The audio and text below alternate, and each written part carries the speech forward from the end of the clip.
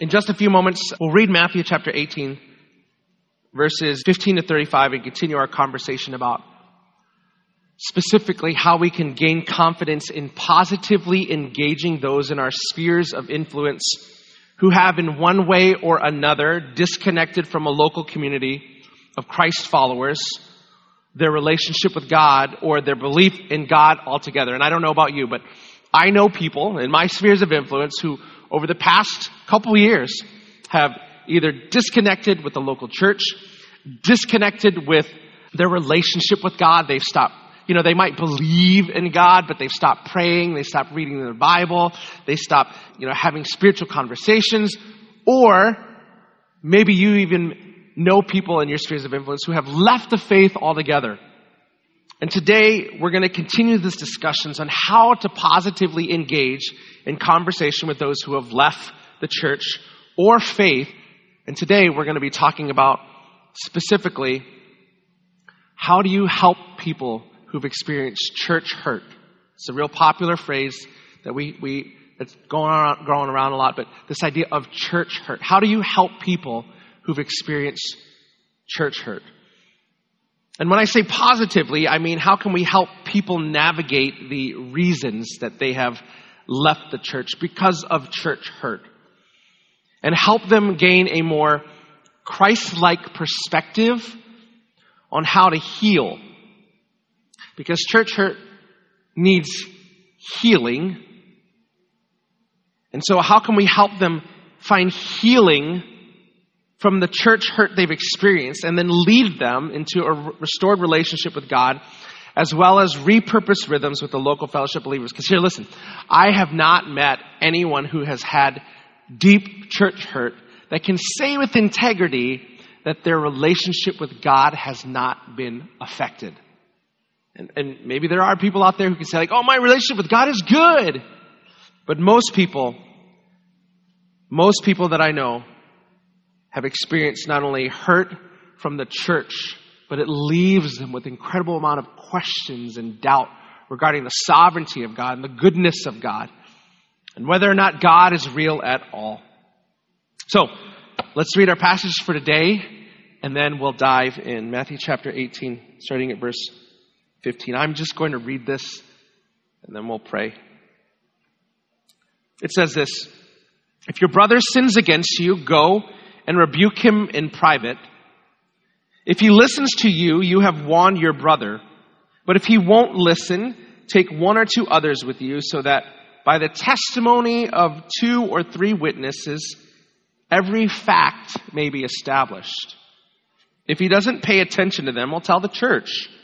If he doesn't pay attention to even the church, let him be like a Gentile and a tax collector to you. Truly, I tell you, whatever you bind on earth will have been bound in heaven, and whatever you loose on earth will have been loosed in heaven. Again, I tell you, if 2 of you on earth agree about any matter that you pray for, it will be done for you by my Father in heaven. For where 2 or 3 are gathered together in my name, I am there among them. Then Peter approached Jesus and asked him, Lord, how many times shall I forgive my brother or sister who sins against me? As many as 7 times? And I think Peter here feels like he's being like impressive. Like, surely I'm going to say a number and Jesus is going to be like, well, no. That's a lot. But as soon as we'll find out, he's wrong. Verse 23, for this reason, verse 22, I tell you, not as many as 7, Jesus replied, but 70 times 7. And that was just so 70 times 7, which is what, 490? Is that right? Huh? What is it? 49? 70 times 7 is 490. You got to add the 0, right? So we can, when we get to 491, Jesus, then we don't have to forgive. No, this is a phrase that literally, it's like this idea of like, okay, I get it. It's a colloquial phrase that basically means the opportunities to forgive will never outnumber the need and the requirement to forgive. Basically what it says here. And then Jesus goes on to say, for this reason, the kingdom of heaven, he gives a little parable so you can understand what he's trying to say. For the kingdom of heaven can be compared to a king who wanted to settle accounts with his servants. When he begun to settle accounts, one who owed him 10,000 talents, this is a form of money, was brought before him. Since he did not have the money to pay it back, his master commanded that he, his wife, his children, and everything he had be sold to pay the debt. At this, the servant fell face down before him and said, be patient with me, and I will pay you everything. Give me more time. Just don't sell my kids. Don't sell my family. Don't sell everything I have. If you do this to me, I will be spent. Give me some time. Then the master of that servant had compassion, released him, and forgave him the loan. Now that servant went out and found one of his fellow servants who owed him 100 denarii. He grabbed him and hugged him and say, you are forgiven, just as I have been forgiven. Right? Is that what it says? No, what does it say? He started choking him and said, pay what you owe. And at this, his fellow servant fell down and began begging him, be patient with me and I will pay you back. Sounds very familiar? That's what he said. But he wasn't willing. Instead, he went and threw him into prison until he could pay what was owed. And when the other servants saw what had taken place, they were deeply distressed and went and reported to their master everything that had happened. Then after he had summoned him, his master said to him, you wicked servant, I forgave you all that debt because you begged me. Shouldn't you also have had mercy on your fellow servant as I had had mercy on you? Because he was angry, his master handed him over to the jailers to be tortured until he could pay everything that was owed. So also my heavenly Father will do to you unless every one of you forgives his brothers or sisters from your hearts. Father in heaven, I pray that as we tackle this subject of church hurt, first of all, that you would give us a heart of love and compassion towards those in our spheres of influence who have experienced hurt from being part of a local fellowship. And I even pray today, Lord, if any of us are harboring residuals of church hurt that we are carrying even now into the relationships and circumstances of this church, I pray that you begin a healing process and that you'd help us, Lord. In your name I pray. Amen. 10 years ago when we started this church, we envisioned that we would be the kind of church to help people disconnected from God find clarity on who Christ is. That was kind of our vision statement.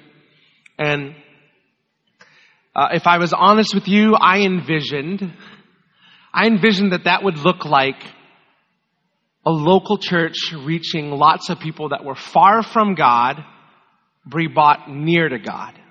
Like people who were completely disconnected from God, didn't believe in Jesus, and that still is a vision of my heart, that we would be that kind of church, because the church is and exists for that reason, so that people far from God can come close to him. But what I didn't realize over the last 10 years is that our church would also become a landing place for lots of people who experience church hurt.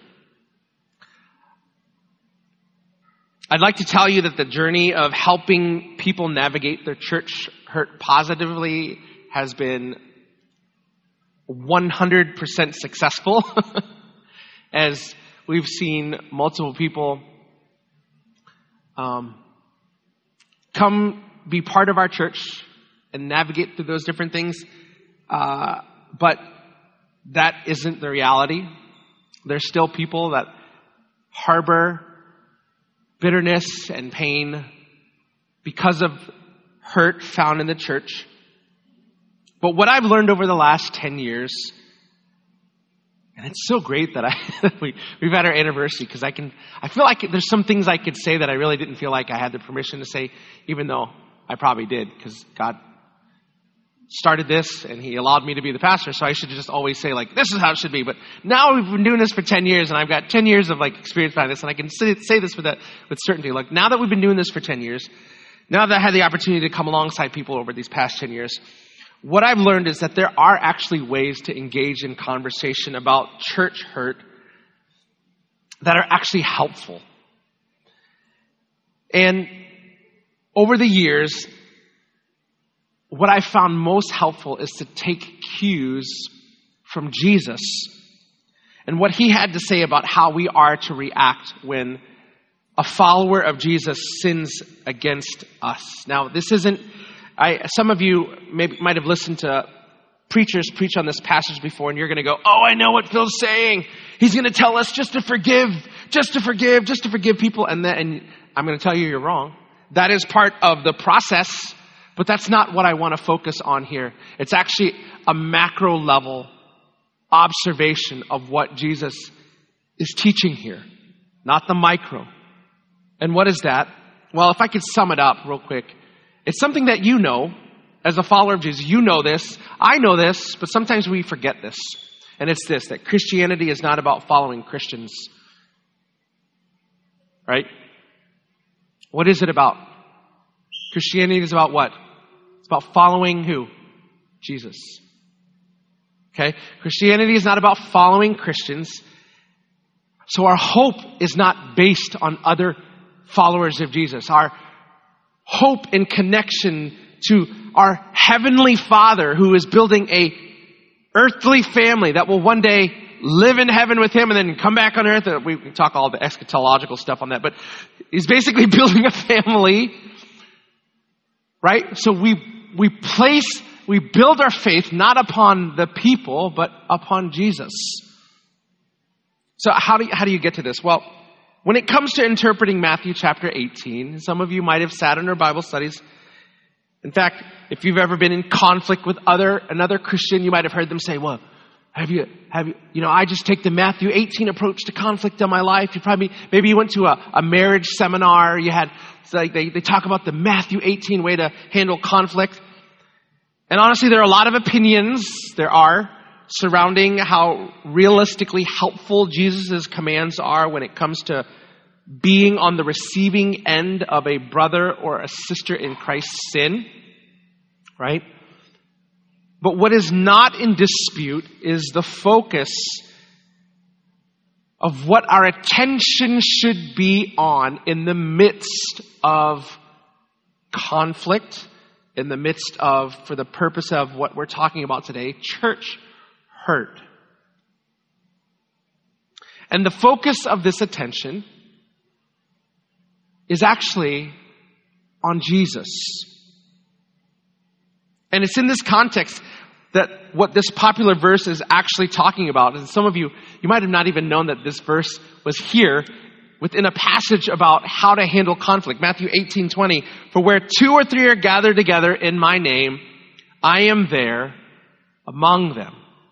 I mean, you've heard that verse before, right? You've heard that verse before, right? At its worst, this verse is often used in settings where people often want to feel like the gathering of at least 2 or 3 people validates it as some gathering of a church. At its worst, people who go like, hey, I'm a believer, you're a believer. Hey, look, the church is here. Why? Because the Bible says where 2 or 3 are gathered, there God is. And God is with the church, right? And, at its worst, people will try to finagle this verse to work in that type of way. But this is not the case of how we interpret this passage of Scripture. Actually, more appropriately, this verse is about desiring Jesus to be the leader, to be sovereign and present in a very uncomfortable set of circumstances. Where 2 or 3 are gathered, there God is in the midst. Where 2 or 3 are gathered, when it comes to this conflict and the resolution of it and the hurt that's gone on and sin has gone on, guess what? God has not left this.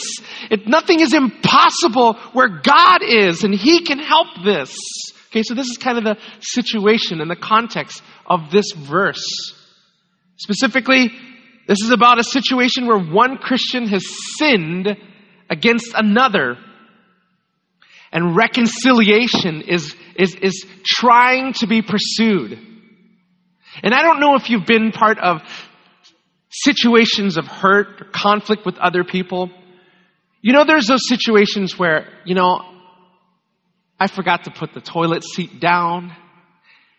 And I can just say, I'm sorry. And my wife can be like, but we get over it, right? There's those reconciliations. There's that type of conflict that's easy to get over. But then there are those conflicts, right? Where it just feels like if God doesn't show up, I don't know if this will ever be resolved. This is what Jesus is alluding to. So this is not just a petty little, he called me fat. He told me, or whatever. I don't know. This is a serious situation. So Jesus is saying, hey, when you need God to show up, guess what? Where 2 or 3 are gathered, God is there. Specifically on this idea of wanting God's wisdom and all this kind of stuff, but more on this topic of reconciliation in a second. For now, what I want us to consider is that the first helpful thing you and I can do to come alongside people in our lives who have left the church or faith because they've experienced some type of church hurt is to help them recapture a vision for who Jesus is. Okay, now, that sounds so Christianese. Really, Phil? Is that what you're going with? The good old, just point them to Jesus, Phil? Yes, that's actually what I'm saying. But what about the need to listen deeply to people's story? What about the commands of Jesus to seek reconciliation and choose forgiveness and grace? We kind of have these two polar opposites when it comes to this idea of church hurt. You have people on one side that says, like, you can't just tell people forgive. It's like telling someone who got bit by a dog and telling them to go back to the dog to get healing, right? So there's that one side of the argument. And then there's the other side of the argument. It's like, well, the Bible says you need to just forgive. You just need to forgive. And so you have these people who are like, they look like they're ignoring the reality of hurt. And then you have these other people who are just kind of like glorifying the reality of hurt. And as if though it was the landing place and it was the new identity for who you are. And then there's people over here that's like, they're so cold to the they think they're so scriptural. We're just follow the scripture, but they're not actually like displaying love and compassion. They're actually not being like Jesus. So how do you reconcile these two type of approaches when you come to talking to people who have church hurt? We'll get to all of that in a second, but the first helpful perspective to have when coming alongside someone with church hurt is to understand, like the problem of sin in our lives, the solution to the hurt in our lives ultimately is Jesus.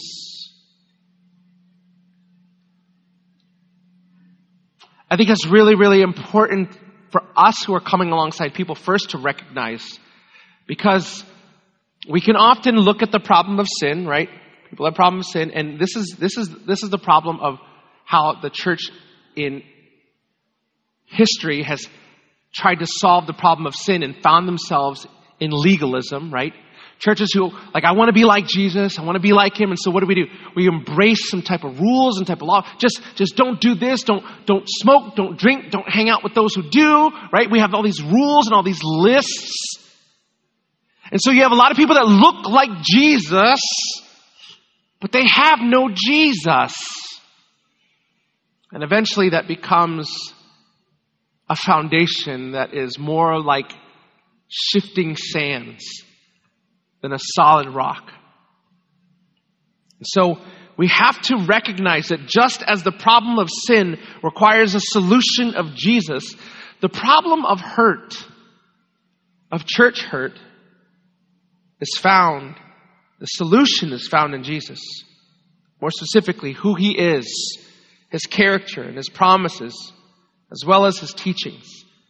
Now, there are a lot of ways of doing this. It does require a lot of listening. Can't tell you how many late nights or cups of coffee I've had with people who just tell me about their church hurt.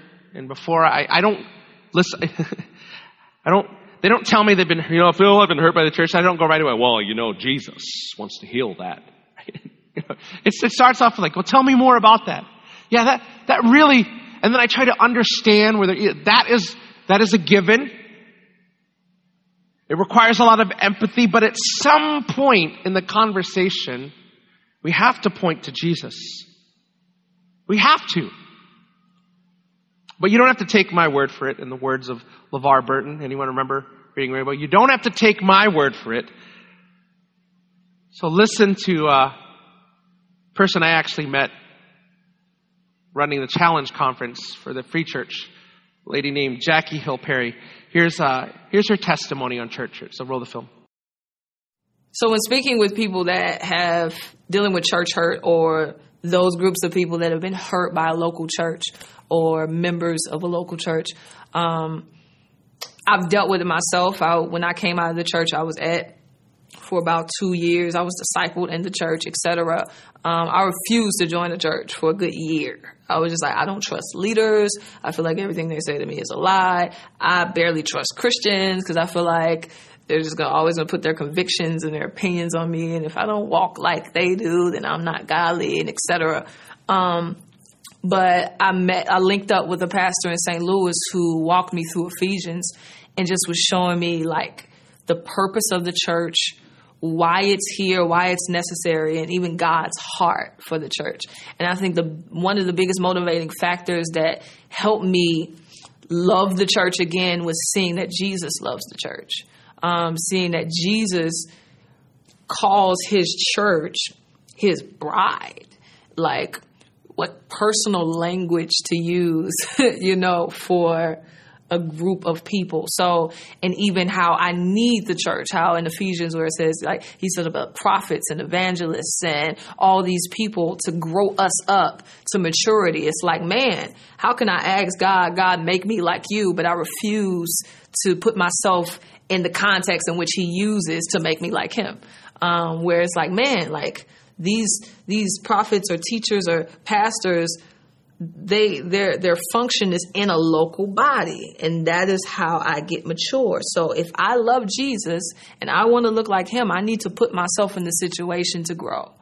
How do I walk out love if I'm not in situations where I'm challenged to love or hate, And I think even on the forgiveness factor, I think God, this is an opinion, but I think God cares for us, desires for us to be healed, but I think he cares more about his glory. And that's hard to say, but I mean, like, I think some people that have been hurt use their pain as justification for hatred, which isn't right.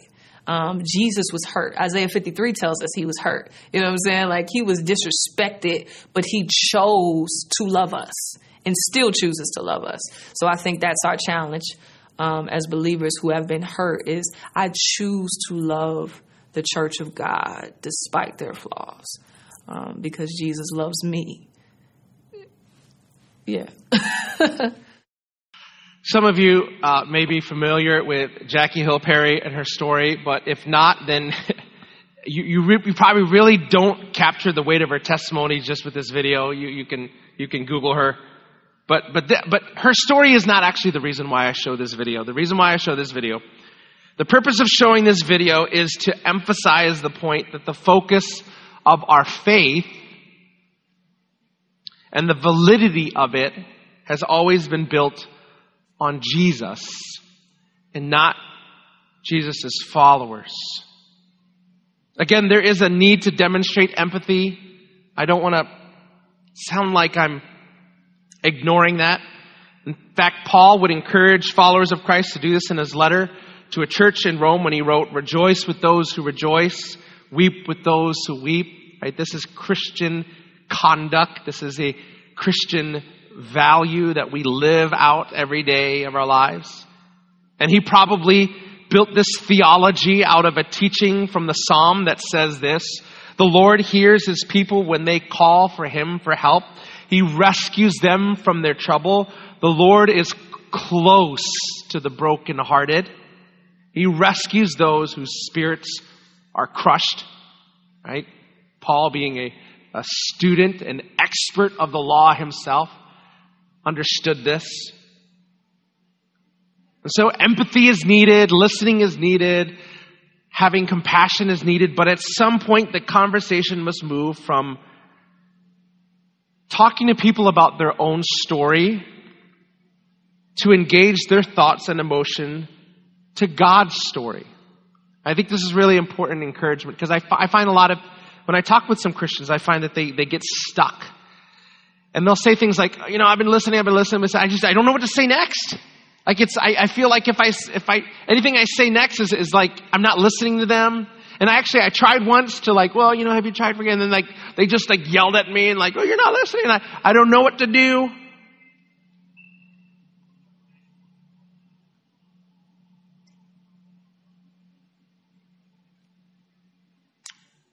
But the conversation has to move at some point from being all about their story and about engaging their thoughts and emotions to God's story and how that would inform their path forward in the face of church hurt. And this is why Jesus follows his teaching about the need to reconcile with the brother or sister in Christ who sins against you with what many refer to as Jesus' parable of the unforgiving or unmerciful servant. That was a story that Jesus told. As we read in this story, someone experiences great mercy for a debt that was owed, but does not allow the experience of mercy and forgiveness to inform the way they view the debt owed to them. So, Phil, are you saying that we're just supposed to let those who have left the church or faith, are we supposed to just tell them to suck it up and forgive? Right? I mean, because after all, Jesus extends forgiveness, and if you don't, God's going to treat you like that unforgiving. Is that what we should do? Is that what we should do? Listen. Actually, maybe a way to explain it is this. For as long as I can remember, music has been a huge part of my life. In fact, some of you know that I was a music major in college. And with that said, there are many, if anything's musical at all, I don't know if you catch this, but there are many times I'll hear a performance of what I know is a very awesome piece of music that is borderline offensive to the original composer of that piece. Right? It'll be someone singing a song, and it's so bad you want to be like, "Hey, who sings that song?" And they're like, "Oh, yeah, Whitney Houston." Well, why don't you go ahead and let her sing that? Right? Kind of so you ever heard? Maybe you're at the karaoke bar and you're just like, "Oh my goodness, that used to be my favorite song, but now I don't know." And as a musician who understands the true beauty of a musical composition. As someone who understands that the beauty of a musical composition is not dependent on the ability of the performer, I don't judge the quality of a musical piece on poor performance. Instead, I judge it based on the integrity of the original composer's intent. I don't view the piece from my perspective in the moment, looking at the performer. I view it in light of what should be a perfect performance of the original author's composition. In other words, we don't tell people who've been affected by church hurt, "Look, you just got to understand that the church is full of imperfect people, and you just got to learn to let things go," because that's not helpful either. What we must do, you see, it's not about concentrating on how bad the performance is. You got to be, they're not a professional musician, but the piece is really good. It's a really good piece. Or, oh, they sang it in the wrong key. Or we don't concentrate on that. We concentrate on how good and how beautiful the original thing was. And what we must do to help people experiencing church is help them understand just how beautiful again Jesus is, and how his gospel is, and how beautiful what it means to embrace Jesus. And we have to point people to Jesus as they embrace the hurt they have felt and allow the truth about the grace and mercy of God, not willpower or self-help, to capture their heart and reform their perspectives of their own personal experiences. We have to allow people who have experienced church hurt to separate the source of their hurt from the character of God. And they need to rediscover or be introduced for the first time to who God really is. And they need you. They need you to show them or remind them what the Scripture teaches, right? What is it that the Scripture teaches? Well, here's just a few things. What? God loves justice, mercy, and humility.